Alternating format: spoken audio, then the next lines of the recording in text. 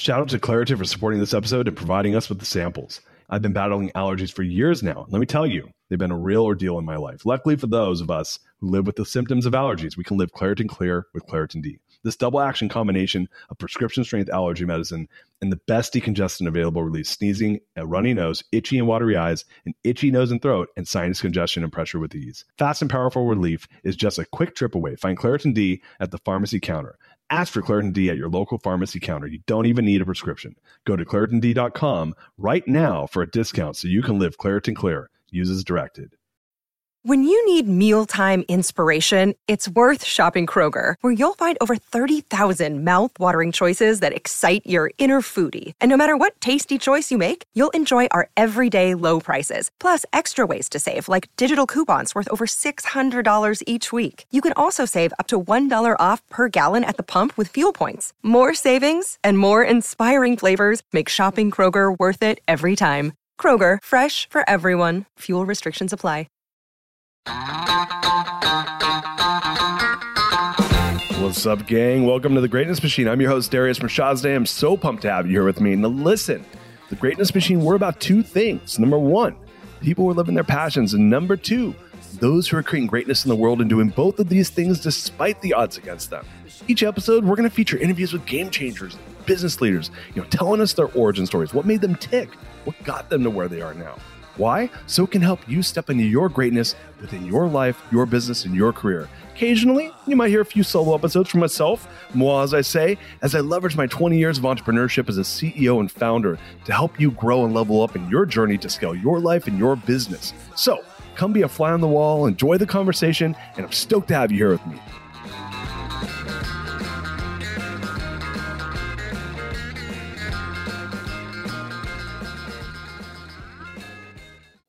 Wow. Dude, I just got my mind blown. An hour and 10 minutes with Jamie Wheal is like 100 hours with a normal human being. This guy is like, I mean, it's hard to explain, but it's like sitting next to a dude that's just like a wealth of information about how to level up and be the best human being ever. Talk about his Flow Genome project, his new book, Recapture the Rapture, his old book, Stealing Fire. I mean, this guy is just an expert when it comes to leveraging the human experience in every which way possible. So I can't even do it justice. You just have to listen to this episode. Trust me on this. Stay tuned. Amazing episode. Guys, welcome to today's episode of The Greatness Machine. I'm your host, Darius Mershazde. And boy, do we have a special guest. Jamie Wheal is in the house. What's up, Jamie? Oh, doing well, man. Thanks for having me. Oh, so good to have you here. So if you don't mind, I'm going to do a little bit of housekeeping and then we're going to jump right in the show. I'm super pumped to have you here today to talk about all sorts of things. But before we get there, I'm going to do a little bit of housekeeping. For audience members who are new to the show, Greatness Machine, we're about two things. People are living their passions, and those are creating greatness in the world and doing so despite the odds. And Jamie here is neither short of passion nor greatness. So many cool things to talk about. Thanks for having me, Darius. Psyched to jump in. Yeah, pumped to have you here. So, here at the Greatness Machine, Jamie, we love origin stories. I love the context around people that are doing amazing stuff. Obviously, you're working on these amazing projects. I've written some pretty profound books that I've gotten a ton of attention. But I think for mortal humans are like, I don't know how to do that. And I always say, look, everyone's a human. It's about how do we apply our humanity to create the greatness. So I love origin stories because I really think that kind of gives people some background of like, hey, like that person started off kind of like I am, and this is their pathway. So I'd love a little bit of background, a little bit of your origin story on how'd you get to where you got to so far. Yeah, I mean, the short answer is beats the hell out of me. I just wake up a day at a time. I mean, even at cocktail parties, people are like, so what do you do? And I'm like, I'm not entirely sure. I write some, I talk some, and I love to go outside. So really, I would say probably one of the most formative experiences for me as far as like worldview shaping and kind of life path shaping was just that I was, I was an immigrant basically, and was kind of uprooted from a very, like BBC, All Creatures Great and Small, like bucolic English countryside, boarding school, Harry Pottery kind of childhood, yanked out of that and then dropped into America and had to make sense of it with parents who had utter disdain for all things colonial. My mother was South African, my father was English, and we were in the provinces, so like it was this bizarre experience of going to an American high school, going to college, all of these things, and sort of having no idea what the language and customs and norms of the natives were, and was always kind of this sort of outsider looking in, at these curious behaviors, including, swinging from the rafters, Animal House parties and proms. And, even when I first got here, like, what the fuck is peanut butter and bubble gum? And how do you blow a bubble and pickles and Captain Crunch cereal? You're just like, Jesus, what is this stuff? Right. So those were all big deals for me. I'm still not signed off on any of them fully. So I think that, right, like that notion of being a stranger in a strange land led to a deep and abiding sort of curiosity on the anthropology of how we do this human thing. And then I was in my senior year of college, and I was getting ready to apply for grad schools, and I was thinking of like Yale and a handful of other programs in the Northeast that had really good history programs. And then I saw that old Robert Redford movie, Jeremiah Johnson, which was kind of like The Revenant with, Leo DiCaprio before that, right? It was like him as a mountain man, and it was him in the mountains of Utah. And it was actually, for Robert Redford, it was his inspiration. Like, he fell in love with those mountains during the filming of that and founded the Sundance Institute, which is now the Sundance Film Festival, among other things. So like, that was his big epiphany. And watching it, I'm like, son of a bitch, where are those mountains? In fact, there's this crazy old mountain man codger who's like dressed in coonskins and bearskins, and he's like the Andes is foothills and the Himalayas is for children to play in, but the Rocky Mountains, Jeremiah Johnson, that's God's country. And I was like, all right, so I withdrew all my other applications and I applied to the University of Washington and the University of Colorado. I was like, I got to get there, nice. And that was really just the beginning of a path out into deeper adventure. I started kind of doing surf rescue on the East Coast on the Atlantic Ocean, but then went into ski patrol, went into outdoor guiding at the same time as pursuing this academic career. And I was studying basically kind of cultural anthropology and how did humans live in these mountains from prehistory all the way to tourism and, everything else in between, mining and all the bits and pieces, because that was the terrain that we were mountain biking, skiing, exploring, and adventuring. And I was like, man, I have to understand why that trail is here. Why is that mine shaft here? What's the impact and the relationship between human culture and ecology and sustainability and all this stuff? But I never wanted to do one thing or the other. I was never willing to be a dirtbag ski bum in a ski town. I was like, I love it, but I'm not going to deliver pizzas to do it. And I never wanted to just be a nerdy academic, because I remember my turning point on that was we were living way up in the mountains above Boulder. And I came back down for a class in like April or something. And one of my, colleagues looked at me with narrowed her eyes. She's like, why are your hands so tan? And it was because I'd been backcountry skiing without my gloves on. Right. And I was like, fucking hell. I don't know if like a career down in the basement of libraries assessing tax records is going to be for me. So really that just kind of led to teaching and guiding and in increasingly interesting environments, and just being forever curious about big, wild, open spaces and learning and life and leadership in those terrains where you can die, because that, really sharpens your focus.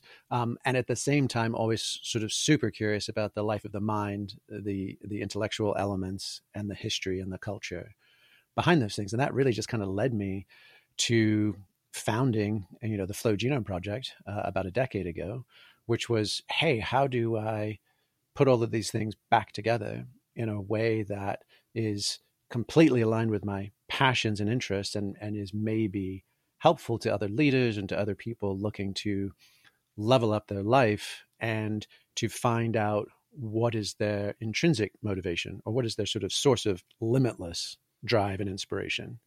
Because I knew that, like, living in Telluride, for instance, like I was like, if I could just get on my mountain bike and leave my driveway and be pedaling up dirt roads and fire roads and, to trails any day I wanted. And I did. And the same with backcountry skiing or anything else. And then when we moved to the East Coast, when our kids were little, I was like, I'm not putting my bike on the back of a bike rack to drive 30, 45 minutes to a trailhead to go and pedal. And nor am I going to go to a gym. And I was like, this is really interesting. I'm basically a lazy, unmotivated bastard inside, right? Inside all of the conventional realms. Like, do I go and do my workout? Do I punch out at CrossFit? Do I, whatever? But I have this infinite amount of motivation and inspiration to get to a summit before sunrise, or to beat my buddies down a trail or whatever it might be. And I was just like, that's really interesting because it was such a widespread. Like to this day, I haven't gone and succeeded at a gym workout, but on the other hand, right, have taken people up to 23,000 feet in the Himalayas and, various other things that require some effort.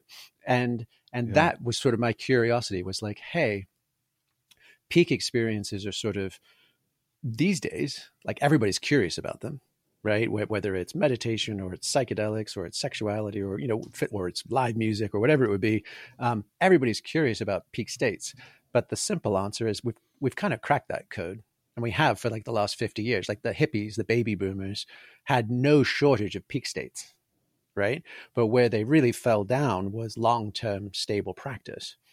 So the founding of the Flow Genome Project was like, hey, now we have neuroscience, we have anthropology, we have optimal psychology. We kind of understand what's happening under the hood of all of these peak states well enough that we can kind of demystify them. And once you've done that, how do you then take that inspiration, that motivation that comes from those things, and apply it to long-term development and growth? And that's really the inquiry that I've been on my whole career. I love it, man. I have so many questions for you. So I'm going to go all the way back to you immigrating here. And I come from an immigrant family as well. So it is interesting to see those dual cultures I'm an American. I was born in America, but my dad's Persian, and I watched him not want to acclimate right to the environment. So how old were you when you came here? I was 8. Oh shoot. Okay. So you were like old enough to like be pretty entrenched in English culture, but young enough where you were a kid. Mm-hmm. And so what part of the US did you guys move to? Did you come here too? Near Annapolis in DC. So the kind of that's okay. Central Mid-Atlantic. And so when you first got here and, having the kind of this, I don't know, it sounds like, was there a bit of a culture shock for you? Or was it something where you were... No, massive. I mean, my parents sent me to the nearest private school, which in bumfuck Egypt, Southern Maryland, which is where there was the naval base, which is why we had come over. And it was just this literally like old school parochial Catholic school amidst the oystermen and crabbers and tobacco farms. I mean, it was ass backwards. And this Catholic school wasn't even like Irish or Italian. It was English Catholics from like 1634. Like it was that crew that was still in those rural counties. And so I went in there and it was like seeing First Communion, but I was I was sort of the goy, I was the non-Catholic. I didn't get to take communion in their worlds. I didn't, like, all of this stuff was just super bizarre. And my parents didn't give a shit. They were just like, go to school, come back and have good grades. Nothing less than excellence is expected. And even if you excel, it doesn't matter because this whole system is backwards ass and provincial. So it was just, so by the time I got to high school, I just lied. I wasn't trying to like persuade my parents that it was really important for me to make it to, to go to the homecoming dance or to, do all these things. I'd just be like, see ya, I'm out, and just had led this schizophrenic parallel life, learning about American youth culture at the same time, but not even pretending that my parents would get it. Did you, so having like, did your parents come from an academic background? Because it sounds like obviously academia was an option for you that seemed real. I find a lot of people that have that one of their parents or both their parents are academics. Is that part of your upbringing? Yeah. I mean, interestingly, my dad was like a sort of super genius polymath, and he was offered a full scholarship to Cambridge at the same time that he'd applied to flight school in the Royal Navy. And the flight school had an acceptance rate of like 2%. And Cambridge, I think at the time was, 6 or 7 or 8%. And since he got into the flight school, he went that route. But he ended up with the military equivalent of a PhD in aeronautical engineering and was a military test pilot. So, and dinner time conversations were Shakespeare and acrostic crosswords and puzzles and quotes from classical Greek and Latin, so it was a very kind of nerdy, heady kind of family culture as well, for sure. And then I just pictured, I was just like, I'm going to be a professor with elbow patches and a wood paneled office. Like, that's what I'm going to do. And I was all but done on a PhD. So all but dissertation. So I just had the final big paper to write at the age of 22, because I'd gone to, in fact, I still had a fake ID in grad school. But so I was really kind of cranking along. And then there was just this one professional development seminar for grad students taught by an associate professor. And he's like, here's the deal. He goes, it's a fucking rat race out there. This is the beginning of like the temping of academia, where you don't just get tenure in a nice office for the rest of your life. Sure. And it was like, here's the deal. You're going to need to do this. Then you need to go postdoc. And then they're going to need to apply. And then there's all the other postdocs who have actually done more shit than you, who haven't been hired for the last 2 to 3 years. And then when you get hired, you got your 5 years before you're up for tenure. And if you miss tenure, you're effectively put out to pasture for the rest of your career because you're now too expensive. And there's just as soon go back and hire one of those fresh postdocs. And I was like, oh, stone me, man. I thought I was 1 year away from my elbow patches. And you're telling me this is a knife fight. And that's when we went, and I was like, I think I'm going to take a break. And we're going to go and do more outdoor guiding, work at, nonprofit, learn, basically adventure and wilderness medicine and outdoor schools for a while. And then came back around to all this with the Flow Genome Project. Interesting. So a question there. So it's really kind of interesting enough. Like when you described your dad, there did seem to be this like adventurous side to him if he chose to go to the Air Force or Royal. I'm probably misquoting what it's called. Royal Navy. Yeah, he hated the Air Force. The Royal Navy, excuse me. So was he in flight school? He was flying planes and jets and stuff, or what was his job there?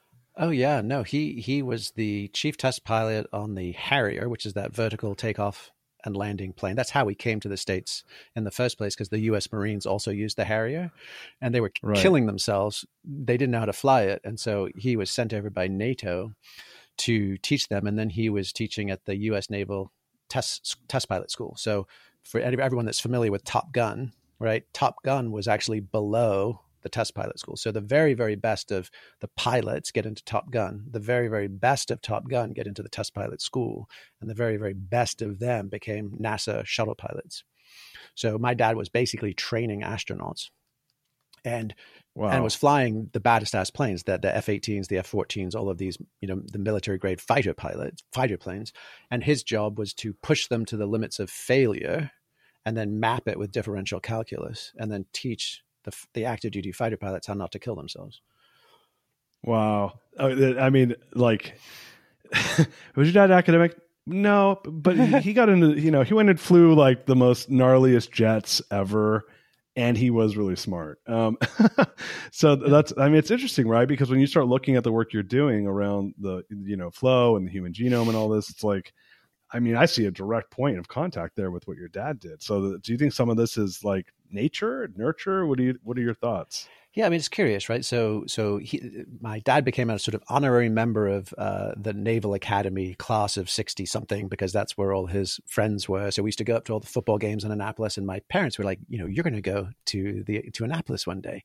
And I was like, well, son of a bitch. Okay, so I've really only got two options, right? I can only either be a test pilot. Anything less is a step down, right? And I have to be a fighter pilot, bare ass minimum. I couldn't fly, P-3s or helicopters or something like that. Or I could be a SEAL. And those are the only two options that have enough cred to meet the family, meet the family bar. But I was too young. I was too young graduating high school. So actually, I was 16, right. So they wouldn't let me in.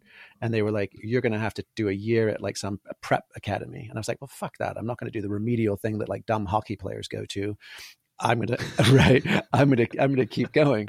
And it was somewhat like conscious. I was like, all right, well, if I'm not going to go that military route that was kind of laid out for me, how else do I take life to the realm of real consequence?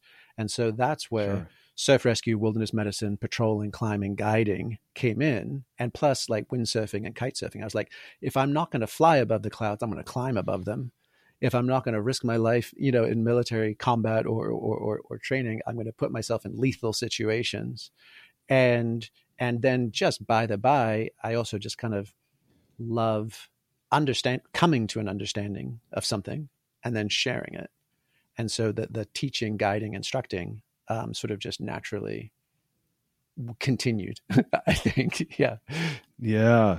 That makes sense now. And I appreciate the backstory there.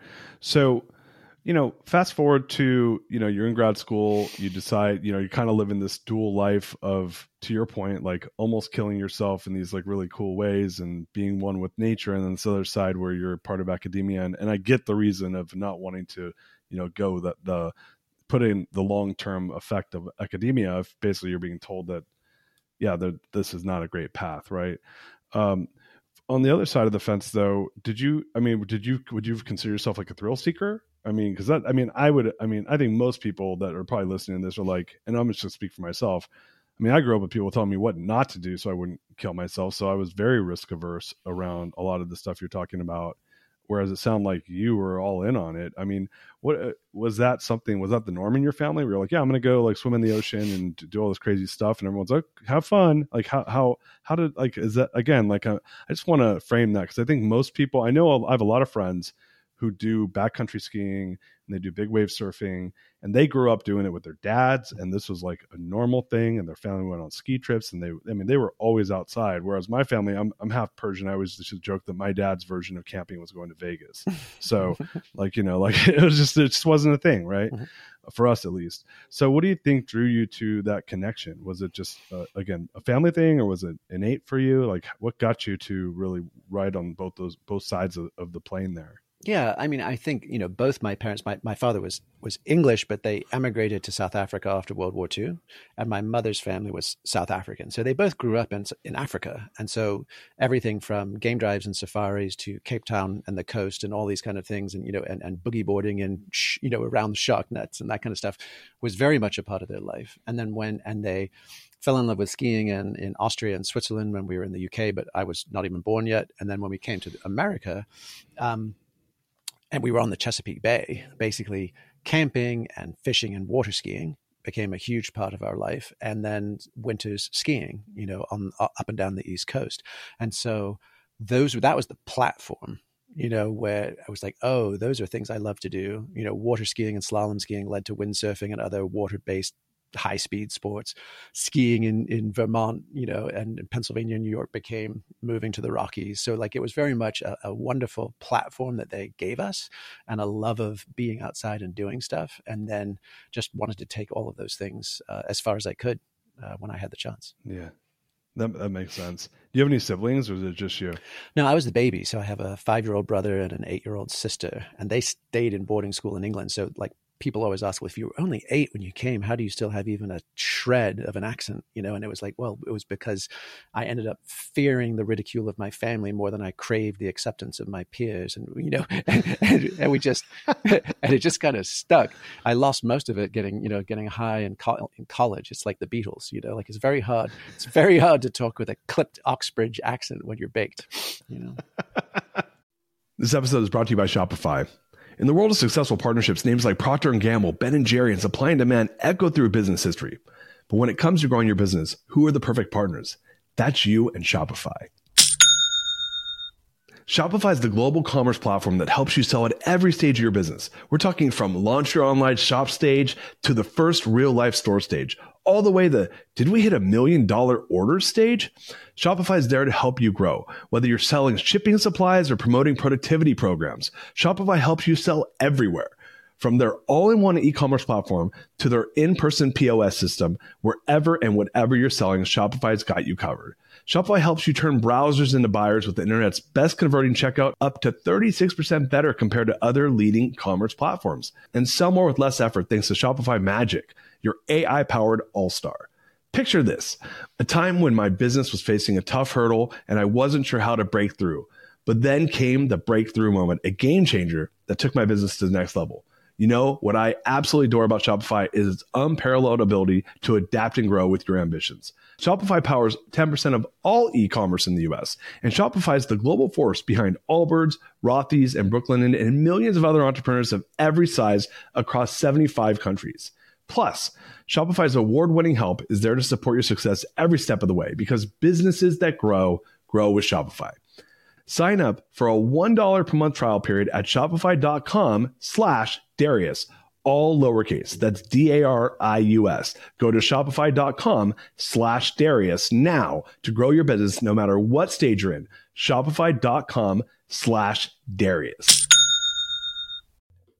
Shout out to Claritin for supporting this episode and providing us with the samples. Hey there, friends. It's Darius from Shazda here, and I have a little confession to make. You see, I've been battling allergies for years now, and let me tell you, they've been a real ordeal in my life. Allergies have been my constant companion. They stop me from fully enjoying the little things in life, canceling plans with friends because of sudden allergy attack, to missing out on an outdoor activity because of the sneezing fits. Allergies have been a real nuisance. Luckily, for those of us who live with symptoms of allergies, we can live Claritin Clear with Claritin D. This double action combination of prescription strength allergy medicine and the best decongestant available relieves sneezing and a runny nose, itchy, watery eyes, an itchy nose and throat, and sinus congestion and pressure with ease. I've been a Claritin D user for many, many years now, and let me tell you, it's made a world of difference. Since I started using Claritin D, my symptoms have improved dramatically. Now I can breathe easier, enjoy outdoor activities without worrying about sneezing fits, and truly live my life without being held back by allergies. Ready to live as if you don't have allergies? It's time to live Claritin Clear. Fast and powerful relief is just a quick trip away. Find Claritin D at the pharmacy counter. Ask for Claritin D at your local pharmacy counter now. You don't even need a prescription. Go to ClaritinD.com right now for a discount so you can live Claritin Clear. Use as directed. So, are your siblings, are they have the same affinity towards these higher adrenaline activities and outdoor stuff as you do, or is it more you? Well, my sister was a journalist for National Geographic and the Cousteau Society, and she did one of those, article assignments of like, I'm going to go to ranger school in Africa and write about it. And then she fell in love with the head ranger, who then turned out to be the son of a woman that my mother had gone to boarding school with in Johannesburg. So that was it. So she's married and has very much an adventurous life in that way. And then my brother was a chartered accountant for KPMG in London. And my uncle was in the finance in the city, and he was going that route. And he came out to visit us in Colorado once I'd moved there for grad school. And we were skiing Winter Park one day on a beautiful spring day, smoking a joint on the chairlift, being like, and he's like, fucking hell, Jamie, I almost forgot this was out here. And he went back and he turned in his notice, much to my mother's chagrin. and he became a ski instructor in Vail and a blues guitarist. So yes, I completely sidetracked his world by accident, it, but yeah. That's a great story. So once you got to this road where you're like, all right, man, I'm not doing academia. What kind of gives the path to the Human Genome Project? I mentioned before, I don't think I mentioned on the air that, you and I have a overlap with the Stegan Institute, which is a conscious leadership program. I'm a Stegan grad, ILP grad, and actually teach their FLC program right now to a bunch of companies. Oh, nice. So I'm a big fan of Rand and his work, and love the Stegan family. But yeah, I'd love to hear like kind of what was the path that from there to, okay, all right, well, what next? Obviously you have a pretty diverse background, right? But what got you to this point where you wanted to get to the Human Genome Project? Because I think that I really want to understand that. I know that there's been a lot of work and study, to your point, that people have looked under the hood and figured out like kind of how the biohacking works and how the, all the different hormones in the brain and how we can affect these. But we're now in a different realm, as you mentioned before. And I'd love to talk about that, but I'd love to hear your path on how you got to the Human Genome Project, excuse me. Yeah. The Flow Genome Project, pardon me. Yeah. I mean, really, it was a continuation of, I would say the singular thread through my kind of life and career is, how do humans grow and develop? That's it. So the notion of flow states, my wife, Julie, is a Montessori director, so she was steeped in that form of education. I was I was deeply involved in experiential and outdoor guiding, as was she, but I was like kind of deep into like curriculum design and this kind of stuff. And it included flow states. It included what happens when people drop into the zone. What happens of maximum absorption and intrinsic self-motivation. And because, came across Carol Dweck's work, which everybody knows now as far as mindsets, fixed and growth mindsets, a decade before she even wrote that book, because she was publishing papers that were showing up in the Montessori community. And I was like, oh, this woman's on fire. So there was all of that kind of background. And there was also all of the background in emergency medicine, wilderness emergency medicine, and alpine leadership. So decision-making, group management, all of these kinds of things. And so I was just heads down on that for a decade plus, and was at a conference in Boulder, and one of Rand's colleagues saw me present on exactly this, on the genome of flow. And then I got a call from Rand, a few months later, like, hey, we do this really cool Stegan Leadership Institute, and you've got this really neat experience of leadership in critical situations. What do you say you come and be a part of it? And I was like, man, it sounds fantastic. You guys are taking leaders to the Esalen Institute. You're exposing them to, Zen teachers and practitioners. You've got Navy SEALs. You've got all these wonderful, really cool things. And you're dedicated, to doing conscious capitalism with John Mackey and others. Like you've got your heart's in the right place and you're doing a kick-ass thing. And I was like, I love it. I love you guys. I'd love to do this, but I don't love Dallas. And I'll tell you, right. I said, because, we'd lived in Boulder, we lived in Telluride, we lived in Santa Barbara, we lived in Hood River. We'd always been places that really made us come alive with beautiful nature. And we're like, hey, we keep hearing good things about Austin.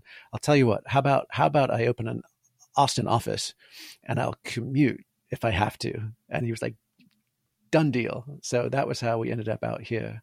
And then we ended up effectively just raising our kids in Austin. It's been such an easy and fun place to live. And then, the last 3 years, everybody and their mothers also done the math and showed up. Right. Yeah. You were early adopter. I'm like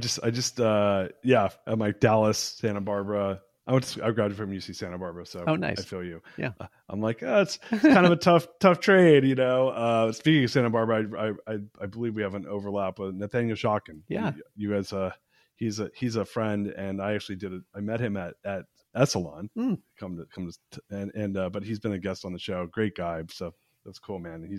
He's a Santa Barbara guy. So cool. So you did the Stegan thing. And obviously Stegan's amazing and Rand's an amazing guy. And what really transformed into the decision to move to the Flow Genome Project? And I want you to maybe talk a little bit about Flow Genome Project. What is it? Mm-hmm. Who are you working with? I have a bunch of notes on it, but I'd love for you to tell the audience what it is. What are you guys doing there? How are people leveraging this project to, if someone who's attending it, who's becoming a part of it? Tell us a little bit about that. Mm-hmm. Well, I mean, it was I'm profoundly grateful for my time with Rand and Stegan, and I learned so much during that time. And back then, it wasn't just doing integral leadership program. There was also a consulting side, and I was predominantly like I definitely helped on the ILP and even helped co-create some of the learning to learn modules, right? Because that was a certain passion and interest. But I was spending most of my time actually inside organizations, right, and helping them work. And it got to the point where Rand and the other partners were like, "Hey, let's explore what a partner track looks like for you, and this would be the milestones and how it would go." And I just kind of thought, I was like, "Oh my gosh, this would be fun, meaningful, easy, and remunerative. It would work, as a career path." But I was like, if I find myself at the age of 50 hosting business lunches at the Austin Country Club to schmooze YPOers into an org redesign and a monthly retainer engagement, I'm going to stick a fucking fork in my eyeballs, and I will have absolutely forgotten what I'm here to do. And then fast forward to my deathbed, if I look back to my kids and gave them some half-assed excuse as to why I couldn't quite do the thing I was here, I was like, I have to make this transition. And this was like 2009. So it wasn't exactly like awesome and optimal times for career changes, but I was sort of like, I was like, oh my God, if I don't do it now, I'll never do it. And then, back to family of origin stuff, I was like, it was terrifying to me. And I was like, oh my gosh, because growing up, perfection was expected. Right. Then I would never be able to achieve greatness, because perfection is the absence of mistakes, and greatness requires putting it all on fucking black. And the risk, I mean, I've heard a great thing, which is like, it's not art if there's not at least a 50% chance of spectacular failure. And I had to do some hard swallows and some really kind of, thank, bless her heart, my wife never wavered once. She's like, we're going to figure it out, and whatever you need to do. But it was terrifying to me. And I also realized, like, the whole PhD thing, that was always one of my life bucket list checklists. I was like, why do I care about it? I care about it because I want to be able to write, teach, and have a platform of credibility. I could go back through that route, but really it is just a merit badge. What if I just went and did the things instead right away? And so those were all the hard swallows, and it's been, a hard, deeply gratifying ditch digging project from then on out, Yeah. Will you say that quote again? So because I want to make sure I got that. You said if it's not 50, if there's not a 50% chance of say that one more time. Yeah, I think it was like something along the lines of, if there's not at least a 50% chance of spectacular failure, it's not art. Oh my gosh, I love that quote. I'm gonna steal that. Yeah, that's cool. I wonder where that's from. So you took the risk, right? Like you went and put yourself out there. And was it that when you think of this? I mean, I guess I call this is it like it's a leadership academy? It's what would you like for a layman who wants to be told what this is? What would you say it is? Yeah, super simply, we are a leadership and training organization, and it is a combination of peak performance, optimal psychology, and neuroanthropology. Right. So peak performance, fairly straightforward, right? How do we perform at our best sustainably and over time? Optimal psych, what's the inner game of, right? Leadership and those things. And neuroanthropology, which is sort of an assessment of culture, doing two things. One is take anything that's going on right now and be like, okay, that's an event, that's an issue, whether that's, political culture wars or AI hysteria or whatever it might be. What's going on right now? And then understand where else in history have things like this shown up, right?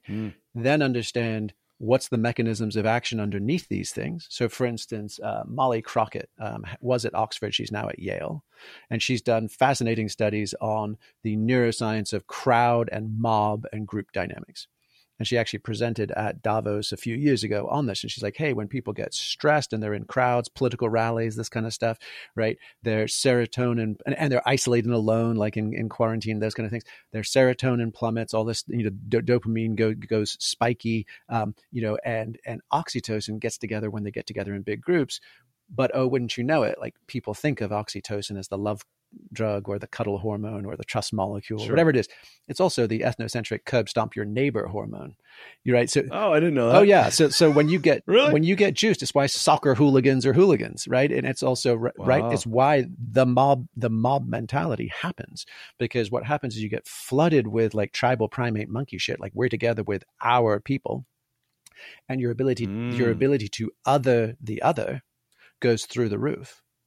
Right. And so Molly studied that stuff, and you're like, fascinating, and understanding why it was getting worse, why we had the Black Lives Matter rise. Not the only reason why, there's a million deep reasons, but one of the reasons why the isolation of quarantine then exacerbated our culture wars when we hit the streets, and it's Antifa versus Proud Boys and stuff like that, is like, that's a part of the reason why. And then she also studied Burning Man, which is the opposite. It's an ecstatic celebratory gathering, but she studied the neuroscience. So you're like, okay, this is not new. Humans have been doing some version of this dance forever, but now with contemporary science, we have insights into the mechanisms, and we've got a data set. We got more than one instance, and we can kind of learn a bit. And then once you know that, then you know how to architect culture going forward, because you understand how the building blocks snap together. So that's what we do. We basically train. We lead leaders, we teach teachers, and we heal healers. And we do that by providing the tools and the practices and the experiences, including adventure courses in the canyons. We go with a SEAL Team 6 commander into the canyons of Utah. We do alpine leadership in the winter in backcountry skiing situations. And we do, digital trainings as well, to give people the toolkits to lead, lives of impact and purpose. What do you think? First of all, thank you for the explanation. And I know you guys did some really amazing trips, so that's super cool. And obviously, audience members that will be giving a connection on how people can learn more about this towards the end of the show. And we'll put it in the show notes. But I have a question for you. So yesterday I interviewed Lynn Twist. Yeah. You familiar with her? Yeah. Her work? Yeah. So she was on the show yesterday, and we started talking about source, and so what did, I think that one of the things Rand says that I'm sure you've heard him say, or maybe you even are part of him saying it, is that, we have level 5 problems and level 3 leaders, right? And the world's full of level 5 problems right now. And so when I start looking at what level 5 leadership looks like, at least from my vantage point, being a trained conscious leader and just kind of hanging out with folks that I think are doing interesting things that are trying to solve some of these problems, one of the things that I've kind of fell into is this connection with something mystical, right? Something bigger than us as humans. And we were talking a little bit about this. I asked Lynn, she talks about source in her newest book. And I said, well, what is source? And what is your definition of source? And she talked it through, but I'd love to hear your thoughts when we start talking about like the culture wars and the problems, and you start looking back historically and you're like, yeah, like none of this is new. This is like cyclical. I mean, in a lot of ways, right? But it's a new version of it, right? Humans have historically done really fucked up things to each other. And we've had these brief periods of, peace and tranquility. And we have the most complicated, from an information, people having access to information standpoint, it's probably the most complicated time in the world ever. And on the other side of this, when I hear you talk about nature and being in these canyons and being connected to the earth, I think source, like, oh, let's go connect with source. And I'd love to hear your thoughts on like, how does that play into performance? And at least from your vantage point, or if maybe I'm talking bullshit, but I'd love to hear your thoughts. If A, do you think I'm talking bullshit? And B, if you don't, like, how do those connect if we were going to really level up as leaders and humans? I mean, honestly, I would say anybody who's not at least pondering that at some level is remarkably uncurious.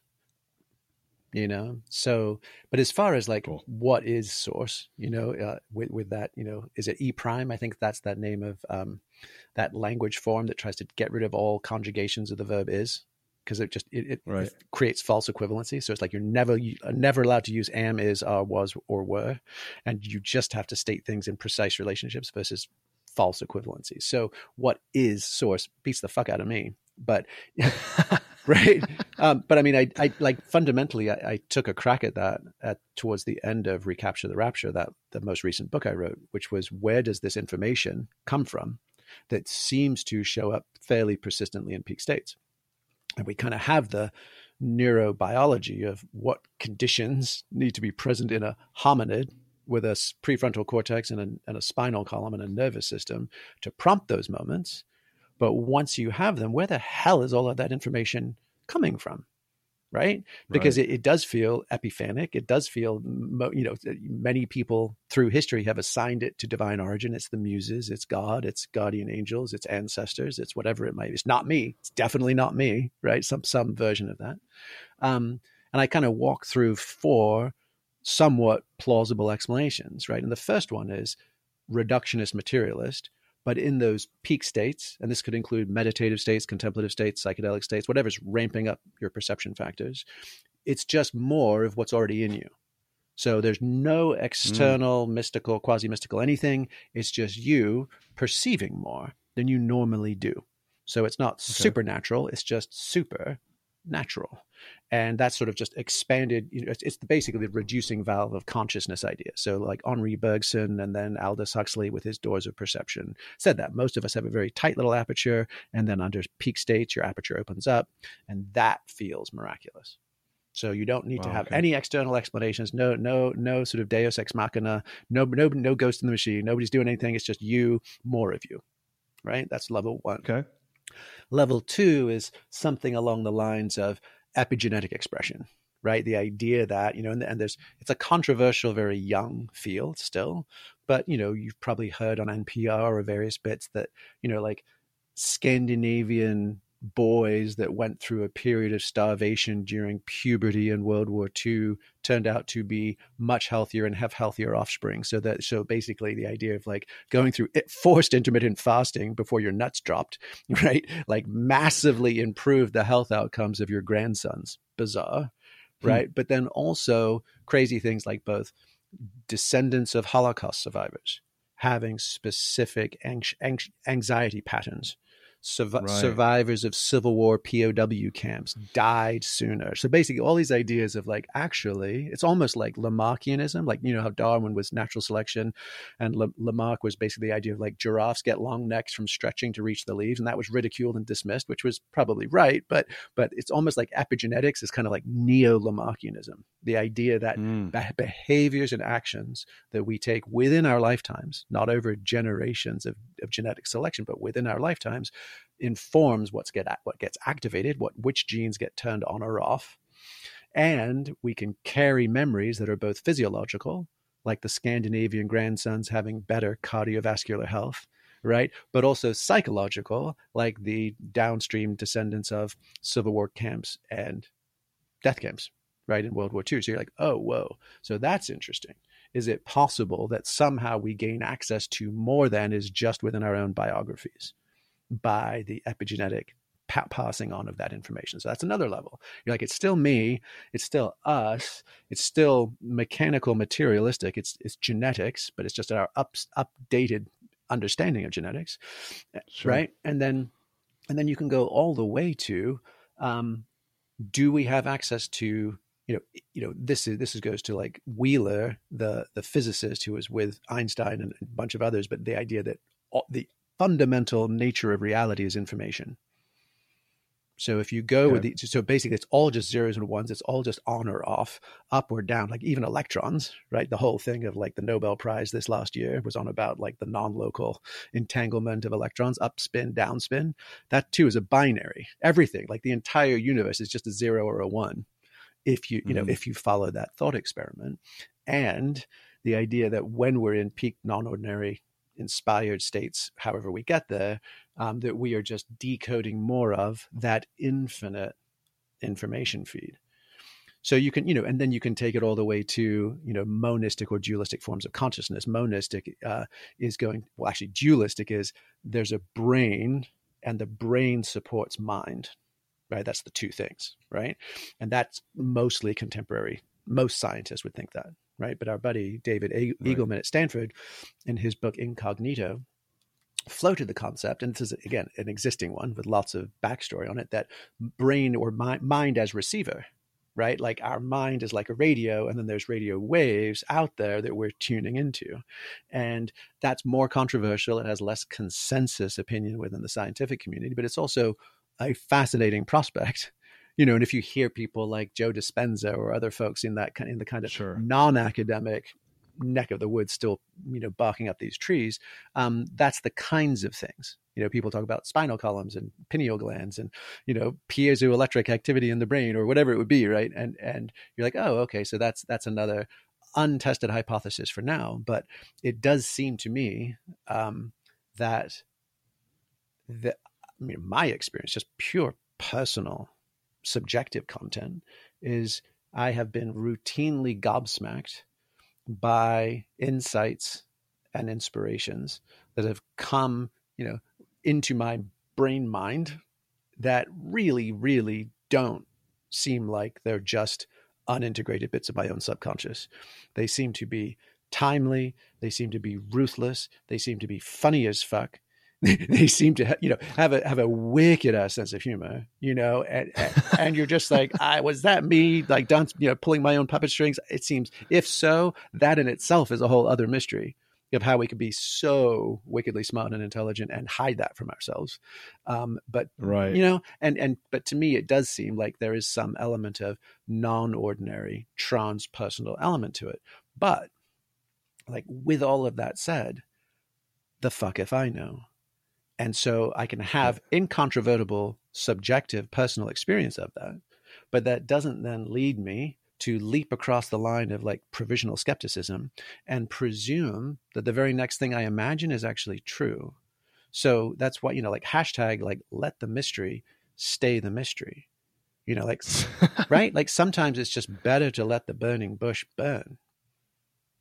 And that is where, particularly in the realm of info marketing, Instagram shamans, and ruthless, relentless self-help and hucksters, everybody is presuming to not just tell the mystery, but sell the mystery. And that to me Right. seems like a tragic oversight and overstep. Like all of humans forever have bowed down in the face of the vastness, right, and awesomeness and awfulness, right, of our utter insignificance in the big scheme. And that to me actually feels like an incredibly healthy position. Humility and awe and reverence and not knowing and being comfortable with the not knowing and proceeding anyway. Yeah. I love it, man. And I love what you just said, because I mean, I have a really hard time believing that just because the aperture's opened up a little more, that suddenly this thing that I've been like really struggling with forever, I get the message that I've been waiting for that fixes everything at the right moment, at the right second, at the right time. And I'm like, oh yeah, that was just all inside me all along. It just happened to pick this exact moment that I really needed the fucking answer. Yeah. You know? Yeah. I mean, I'll tell you one that, well, you go ahead and finish this thought and then I'll wrap.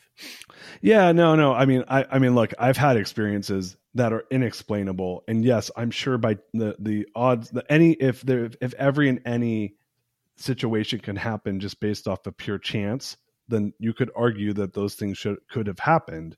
But I'm like, there is no fucking way that happened at that moment in that way without there being some other intelligence at work that created that. Because because it involved other people. Like I've had these moments where we're doing like getting ready before a journey, and I mean I can get into it for. I mean it's a long story, and I don't want to burn up time on the show for it. But all I have to say is I've had moments that are inexplainable that have led me to where you ended your statement of saying we are insignificant, and I feel very comfortable with that, and that there's bigger things at work that I don't want to try to explain.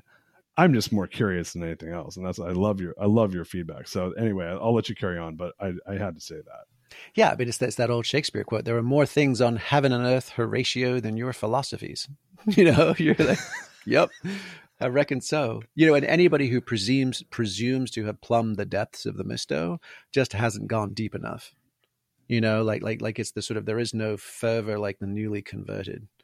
And so people who are just dabbling, you know, it's sort of psychedelic novices and aficionados, like when I began my journey, and that they talk about like, you know, 2014, you're like, shut the fuck up and take a seat. You know, like you have no idea what you're talking about.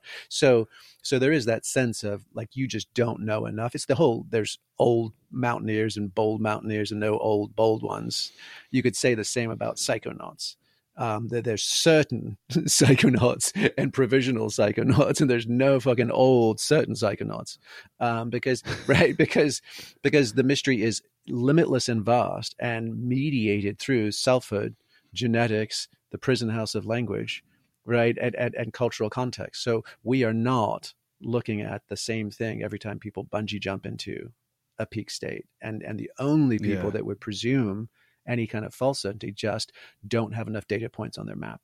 But that said, we're gaining more data points. You know, like there's more people punching through. So like having a cartography of the sacred, or whatever, or the numinous, or the sublime, or the, you know, the non-ordinary, even, like it does feel like we should be starting to cross map, and we should start to be getting a sense of what are the physics of the metaphysics. Like how do those non-ordinary states and spaces actually work?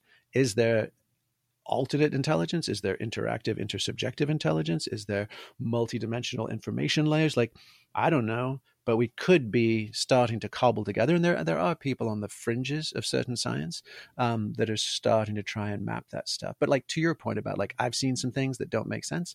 I was just reading Sebastian Junger's recent account. He's that, you know, war journalist, writer. He's done all sorts of, you know, very well-known books. And he had a near-death experience this last year. Like literally had like an aneurysm or some weird thing in his driveway, like unexpected, bam. He was like early 50s, healthy guy. And he had a near-death experience where his dad, who's dead, was like, here I am, son, come with me. Let's go. And he's like, whoa, you're dead. No. And like literally it was almost like dad as tempter, which was kind of also bizarre for family dynamics, but nonetheless, like had to reject his dad's offer to come back to this plane. He's like, I am a secular, rational atheist. This rocked my world and I still can't make sense of it. right? And precisely because he's Sebastian Junger and he's a secular rationalist atheist, when I read that, I'm like, fucking hell, that's not like Touched by an Angel, like ABC after school special. That's not some evangelical preacher who's like, I've seen the kingdom of God and here's my best-selling book to tell you it's all going to be okay if you just you donate to baby Jesus. He had no skin in the game. In fact, he was reverse incented, based on his worldview and concept of self, to actually have that experience. And he had it fucking anyway, right? So to me, I bias that quite strongly. I'm like, okay, that's an interesting data point, No, he had it inside him all along. Yeah. The aperture opened up, and then his dad totally like rocked his world. That's bullshit. Yeah, he just got in touch with his inner Shirley MacLaine, and it all just fell out, right? Yeah. So circling back to, the work, like, so when folks come and they're like, hey, I want to level up. I want to kind of make sense. I have this curiosity of how do I have sustained peak performance? Cause I think, like, I'll use myself as an example. That's what I want. I'm like, how do I show up and be the best version of myself every day? And how can I take the intelligence that's out there, the research that's out there, the folks that are really, for lack of better words, geeking out on this fucking shit, and then bring it to me in a way where I can then, hack, if you will, to a better outcome without me having to figure it out for myself. Because I really feel like this type of work that you guys are doing is for folks like myself who are trying to level up and want to work with people that are on the cutting edge of this idea of leveraging flow and leveraging like all the access that you have to create for stronger sustainable outcomes. Yeah. So, I mean, at least the cut at it that we've taken based on our best thoughts and experience is starting with foundation is basically individual peak performance. So how do I both, and this is, again, sort of back to memorable hashtags, just like hashtag do the obvious. There's nothing new under the sun. All the gadgets and gewgaws and pills and swabs and headsets and apps are all bullshit being sold to us by people looking to get inside our pants, aka our wallets, right? None of it matters outside of do the obvious, which is like sleep more, move often, eat real food, mostly plants, not too much, get outside, make love, be grateful, right? Digest, like weep, don't whimper. Right? Like some very straightforward things. And we love to be distracted by bright and shiny objects, right? Especially in America. I mean, America, like Tim Wu, who's the legal professor at Columbia, who coined the term internet neutrality. He's advised White Houses. He's one of my favorite contemporary thinkers and writers. He's almost always a decade ahead of whatever the hell's happening. And he wrote a book called The Attention Merchants. And it was basically the commodification of our attention, but also the conditioning of us into consumer zoo monkeys, like that we are, right? And it goes all the way back to like the late 19th century. Like literally the founders of modern marketing was an actual, like honest to God, former snake oil salesman, like the kind that used to do the little wagons going around the American West, like literally, and two bummed out like itinerant preachers. So you have this evangelical Christian like road to redemption, and you have the secret ingredient that's going to change your life, which is no different than paracetam or quercetin or whatever the hell's the next flavor of the week inside your nootropic stacks. And you're like, oh shit, like that is literally it. We're trying to purchase redemption / eternal life. And so this wildly and uniquely American, redemptive, Pentecostal, evangelical, Protestant work ethic consumption machine, of which like Don Draper and Mad Men was like this little band in the middle, like transitioning to the 60s to the 70s. Right. That's us, and so to back all that stuff off and just be like, hey, get your house in order, have daily practices that allow you to prepare for and repair from the life you have to go live. Not as this will teach you to levitate. This will teach you to make six figures in your pajamas. This will give you the Airbnb, #Lambo, life of your dreams, fuck wittery. This will simply just help you be resilient and responsive and responsible. So let's get that sorted, right? So that's everything from, how do you take an hour of your day, so 1/24th of a day, and put it towards focus, recovery, nutrition, awareness, time management, that kind of stuff. How do you do that in a way that's quick enough and light enough that people will actually stick with it? Then how do you plan your weeks, your days, your weeks, like a secular Sabbath? Like, what's half a day a week that actually you dedicate to deep renewal, awe, and inspiration?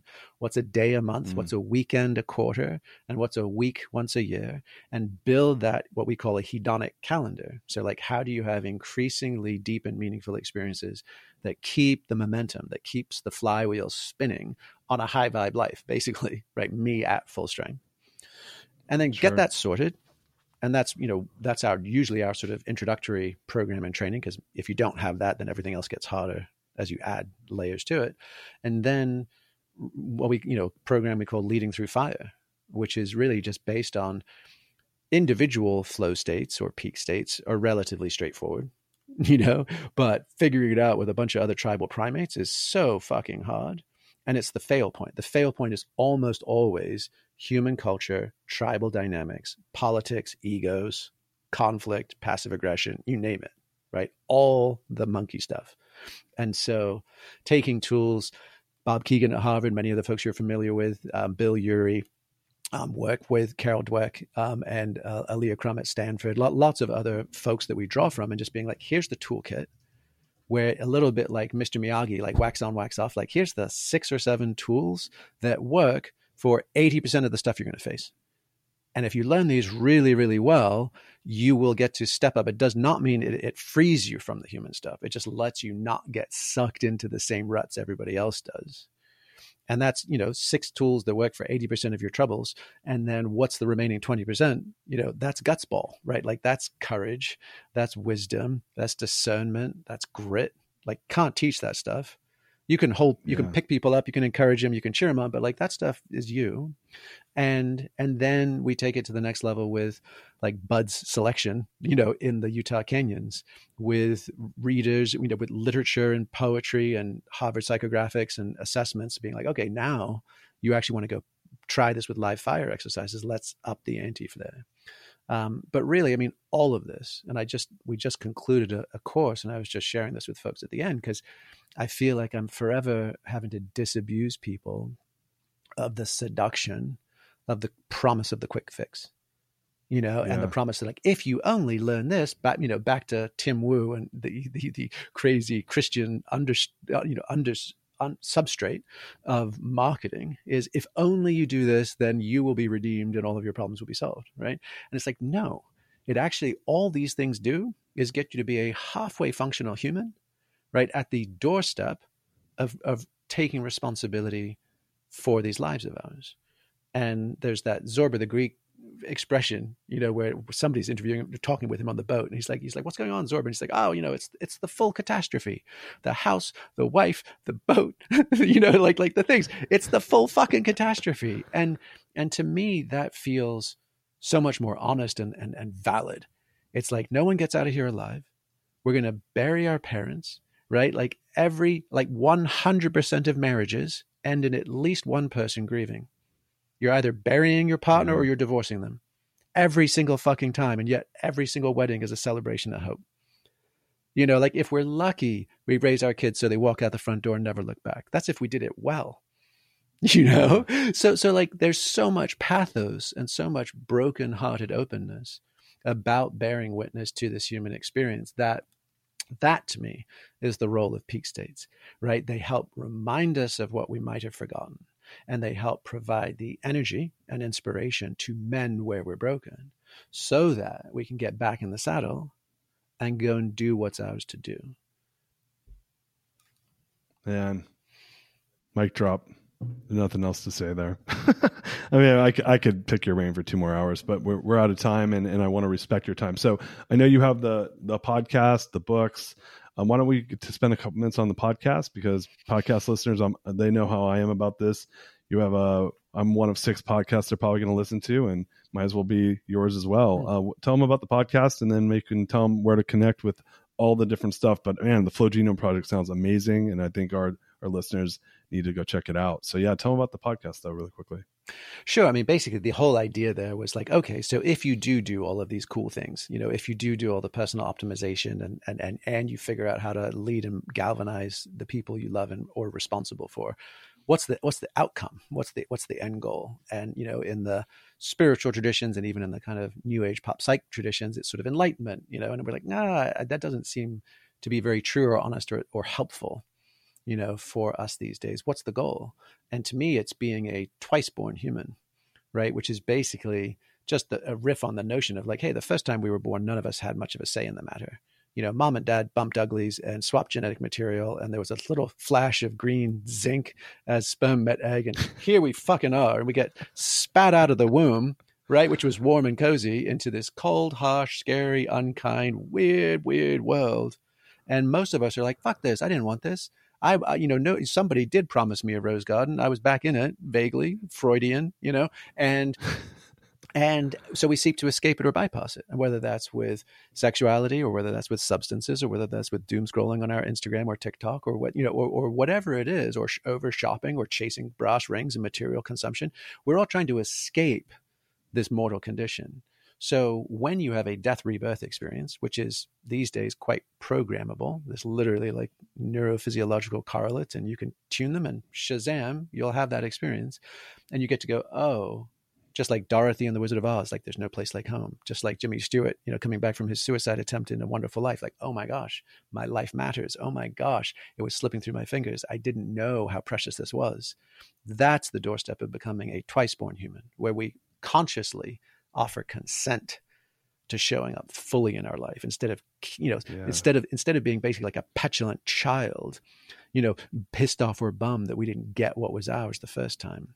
So that's the whole premise of just like, we don't need fancy names. Let's just call it being a homegrown human. Like, I'm here, I'm now, I've put down my roots and I'm making my stand, and I love the people I love, and I know what's mine to do. And here I am. So the podcast, Homegrown Humans, was really a chance for me to talk with and explore many of my heroes that kind of showed up in Recapture the Rapture. It was just basically that idea of, hey, I've written about you. You've inspired me. And this is everyone from Rick Doblin, the Harvard PhD, who's the founder of MAPS, the leading researchers on MDMA and clinical trials, to Wade Davis, the kind of original Indiana Jones, also Harvard anthropologist, Gabor Mate, Mark Hyman, all sorts of Amy Cuddy, Helen Fisher, the Kinsey Institute sexologist and anthropologist, all sorts of folks that have literally lit me up and expanded my frame. And I basically wanted to have conversations that were thoughtful and provisional. I'll tell you actually where it came from was watching Sam Harris and Jordan Peterson's conversation a few years ago. And they both just dug in, and like Jordan's holding out for like archetypes and mystical and meaning, and Sam was doing the clinical neuroscientist, there's nothing here but, and they were just talking past each other. And it felt like actually their audience was more advanced than they were. It felt like there were people in the audience that were like, come on, guys, there's a both and here. Like, you can definitely create a synthesis out of these antitheses. Won't you just do it? And they both just dug in. And so the hope there was a conversation with people who have had enough transpersonal or non-ordinary experiences in their own lives that they can approach these thorny questions with some curiosity and some humility to get to the synthesis. And that's really the premise of the whole inquiry. Oh, it's amazing. Wow. So much here. Jamie, you're a badass. I love it, man. I love all the stuff you're doing. I'm super interested in the Flow Genome Project. I'm going to check this out for myself, but audience members, go check it out. Flow Genome Project, the book, Recapture the Rapture. I'm super pumped to read that.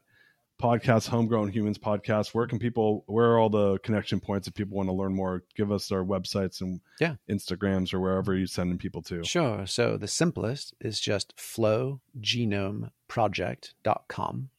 And then Flow Genome on Instagram. We're not on TikTok. Sorry, kids. And I think Facebook's a ghost town, so don't bother. They're doing a lot now with viral, so they might be coming back. Oh man, Jamie, such an honor and so much gratitude to have you here to have this discussion and to learn more about the work that you're putting out in the world. And from the Greatness Machine, man, much appreciation for you. For sure, Darius. Thanks for having me. Oh, pleasure was mine. Listeners, listen, hey, leaders were givers. Share this with anyone who you think needs to hear it, and which in my opinion is everybody. So yeah, share the episode. And until next time, peace out. We love you.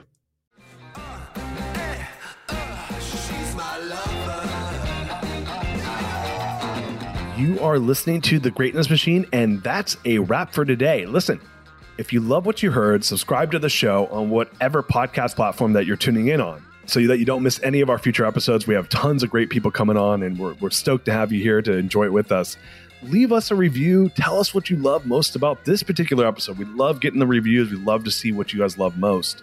And if this particular episode, made you think of someone who's leveling up in their business and in their life, print screen, share it with them. Leaders are the best givers. And after all, we're all here to support and grow with each other. And in case you want to see some of the fun behind the scenes shots or some of the things that we're doing, I'm actually writing about this in my weekly newsletter. Go to www.therealdarius.com and subscribe to my newsletter. We're talking about fun things like business and life and mindfulness and cryptocurrencies and gosh, I don't even know, everything and anything, but it's tons of fun stuff I write about. I try to get it out on a weekly basis. You can subscribe at www.therealdarius.com. And with that said, look, thank you guys so much. I appreciate you. I love you. Peace. We're out of here. See you guys on the next one. She's my lover.